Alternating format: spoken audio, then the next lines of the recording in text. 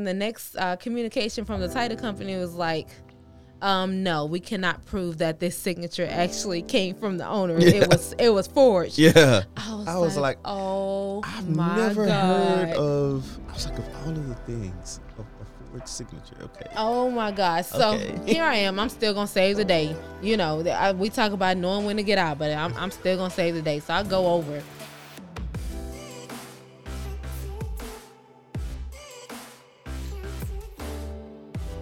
Hello and welcome to the Smartest Real Estate Investor Podcast. We're your host, Marcus. And Jaquita MacArthur. And in this one, we're going to be talking about having to pass on a home run deal, or what we thought was a home run deal. We kind of talked about in the last podcast how, you can turn does into deals and that story, but sometimes you have to run away from them from the start. Run. What they say? Run, don't pass, go. Yeah. Yes. Sometimes you gotta just run. Do not look back because, sometimes it's just not the one. Is how they say he's not the one, sis. Sometimes those deals, they are just not the one.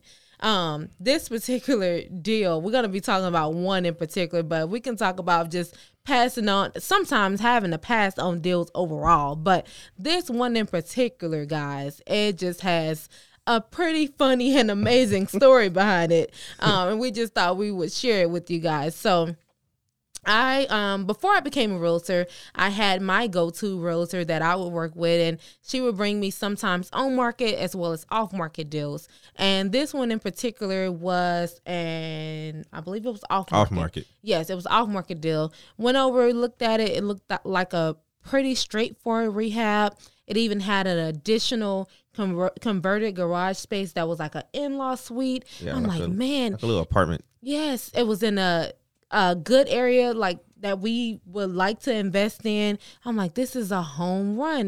We can get in and out. We could just get done really fast, get our money out of it. Done deal. It didn't even need a whole lot of work. Yeah, Truly cosmetic stuff. Just making it pretty. Truly cosmetic. I mean, we don't always get to keep flooring, and this one we were gonna even keep the flooring. I'm like, nice siding. I mean, that does not always happen, but yeah. So we thought we were gonna be in and out. Boy, were we wrong? Well, we were. Well, we didn't even get in, but but yeah, we caught goes real fast. But no, so I signed the contract. Let's go. Got my contractor out there, and then we signed the contract, and we good to go. We got the numbers back. We smooth selling. We just need to wait for closing. The title company was like, hold on, wait a minute. No, we need to see something right fast because no. So we get to the point, and this was pre-pandemic. So we get to the point they ordered a survey and everything, and this particular property had a shared easement, meaning that it was a shared driveway between several different homes.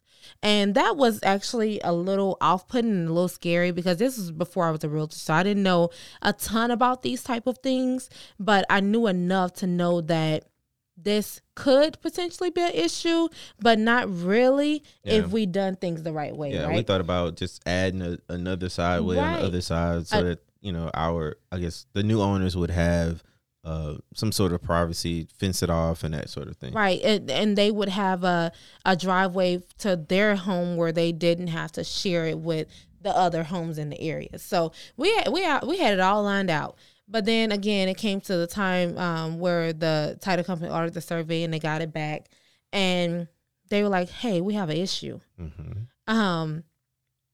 This property," and actually, it wasn't the survey. I'm moving too fast.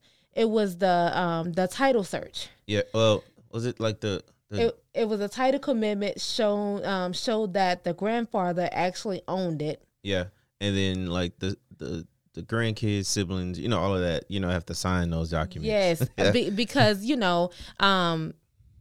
if you don't go through a formal probate process, then, and look, I'm not giving any legal advice here, guys, but if you don't have a will or go through any formal probate process, when you're trying to sell, you have to get all the heirs to sign off on it. And so that it was no will in place, so we basically had to get all the heirs to sign off of everything, and especially with it being a shared easement. So the lady that was selling it, basically she gave me the document back and she said, hey, yeah, we got everything signed. Because I think one of the sisters or something were in the hospital at the time or something like that. So she was like, yeah, I just need to go up to, the hospital and, get these documents signed.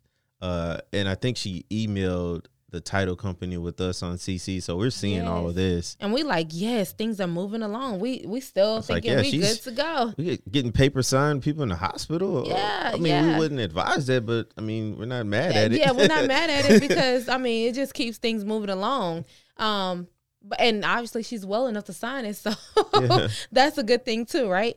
But anyways, we got the signatures back, and then the next communication from the title company was like, no, we cannot prove that this signature actually came from the owner. It was forged. I was like, oh, I've never heard of. I was like, of all of the things, of a forged signature. Okay. Oh my God. So here I am. I'm still gonna save the day. We talk about knowing when to get out, but I'm still gonna save the day. So I go over. And I'm looking at the driveway situation just to make sure we can add the extra driveway. And then also just trying to see exactly what the neighbors, what's going on, because the neighbors were actually the family members. So one of the neighbors were outside, and it was the grandson of the guy that originally owned it. So I'm talking to him, and he's like, well, she can't sell that property anyway because my grandfather owned it, and my aunt just built a house on my grandfather's land. Yeah. And so the situation was like you have like the grandfather who owned the lands. We didn't know any of this, by the way. Who owned the land, but let his kids build houses on the land. So that's the different houses I was talking about. And at the time I didn't know it. I'm thinking, we just dealing with a shared easement, but we were dealing with some family drama, y'all. We didn't even know it. We were in the thick of it and didn't know it. But so the shared easement again came from it was three different houses sitting on one piece of land, and they all shared one driveway. So didn't subdivide, none of that. Right. So by trying to go over there and solve the shared easement and try to figure out a new driveway situation, we came about a whole nother set of problems. And again, the guy was like, nope, she can't sell it. So really and truly in the back of my mind, that led me to believe that the title company was right. She never really got those signatures, because how could you get the signature when the son is here telling me that no, she can't sell it? You couldn't have possibly got his signature or his mom's signature, because he like, nah, she ain't selling it. Right. Exactly. Right. So, with all that being said, we ended up like cutting it. We were like, nope, let's just get out of it, because the title company basically could not insure title because we couldn't get everyone to sign off on, we can get the proper people to sign up on the survey, and so therefore the title was not insurable with that title company, hence we're not closing on it. And there's a good chance that I'm gonna say it's a good chance that we wouldn't have done it anyway, because we also found out that the family members were suing each other over the land itself, and so had that gone through, we would have been in all kind of legal trouble for months, years down the road, until they figured that all out, and we didn't want to be looped into that. So, it's funny. So we call this the Smartest Real Estate Investor Podcast, and sometimes you have to be smart enough to know when to just pass, not even smart enough to get out of something that you're already in, but just to avoid it altogether. Right, and this also is when ethics comes into play too, because we could have taken this to another title company and closed on. That's what some people do, guys, and it always shocks me, because again, you can't get these things insured. And in particular, Marcus and I in particular, never want to get into these situations because, for one, even if we can get out of it and sell it fast enough to where we're not stuck in a legal situation, we never want to knowingly put other people in a bad spot. Yep. You always want to do business the right way, the moral way, Yep. to where you keep your conscience clear and also keep your reputation clear. Yeah. Because it's truly what your mama told you, your grandma told you. It follows you everywhere. Yep. And I want to be able to sleep at night, man. Right. And the real estate world, as big as it is, it's small. Everybody knows everybody, and we never want to make that kind of name for ourselves. And we just want to really just spread the word where we want other people to always make the right decision. And again, we could have taken it somewhere else and closed on it, but and because this is before I was a realtor, we know some people like to do business that way. Not us. We like to keep our conscience clear. But yeah, that one we had to take off running and not look back because we would have been in a very sticky situation. Yep.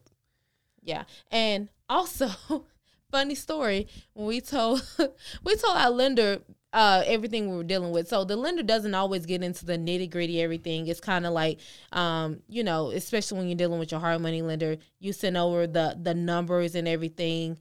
They tell you the numbers look good, and basically you don't deal with them again until they're wiring the money for closing. But this one in particular, we told him everything that happened, and we were passing on it. He was like, oh, thank God.